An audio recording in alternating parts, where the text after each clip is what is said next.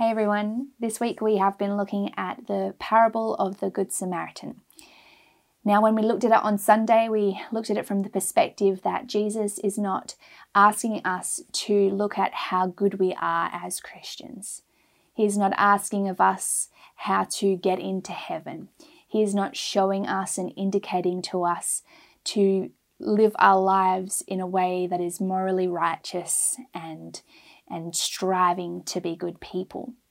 But this particular parable of the Good Samaritan is asking us what and how do we view the other when we see somebody in great need, when we see somebody on the side of the road as it was this man in this parable.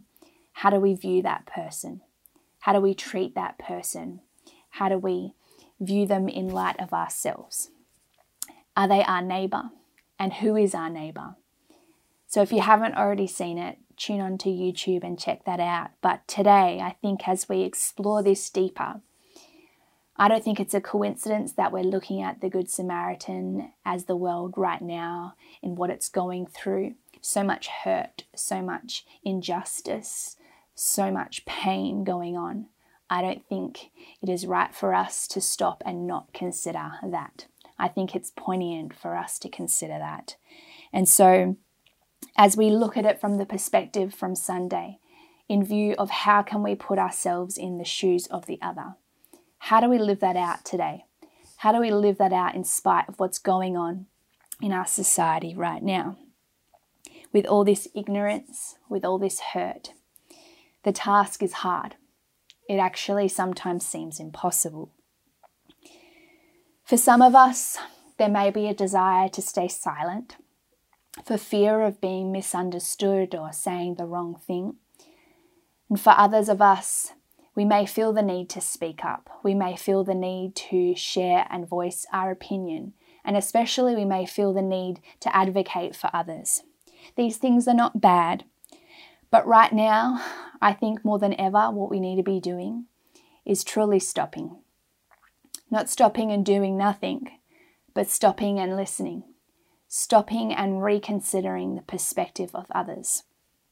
Stopping our talking, stopping our opinions, stopping by jumping to give our answers and assumptions on the matter, and really reconsidering, listening to the other, listening to those that have different experiences to us, those that have different journeys to us, to ask questions, to read resources, to put our shoes in the other, requires us to not jump to conclusions, to not make assumptions, and especially to not avoid the issue at hand.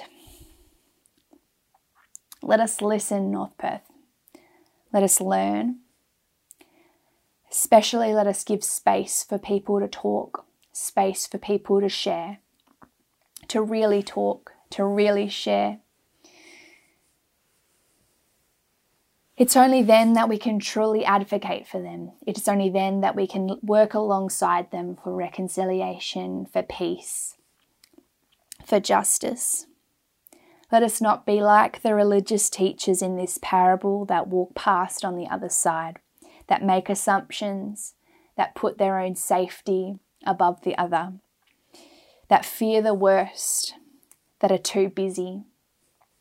But let us put our privilege and our opinion aside, and let us create safe spaces in our community where those of all races, all genders, all religious backgrounds, sexual orientations, ethnic status, economic status, where we put aside our opinions and elevate their opinions, where we share their experiences, their hurt, their pain, and learn from them.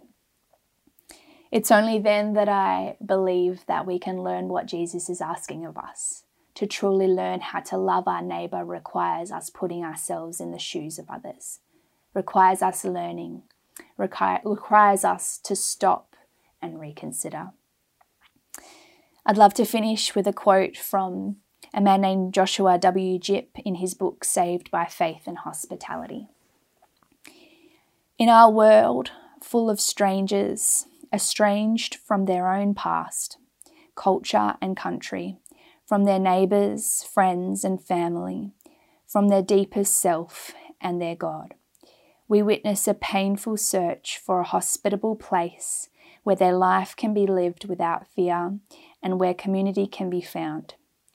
Although many, we might say even most, strangers in this world become easily the victim of fearful hostility, it is possible for men and women, and obligatory for Christians, to offer an open and hospitable space where strangers can cast off their strangeness and become our fellow human beings.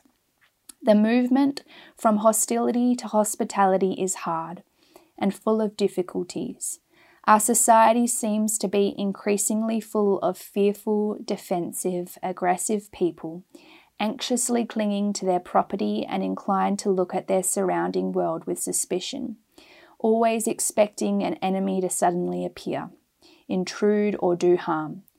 But still, that is our vocation, to convert the hostis to a hospice, the enemy into a guest, and to create the free and fearless space where brotherhood and sisterhood can be formed and fully experienced.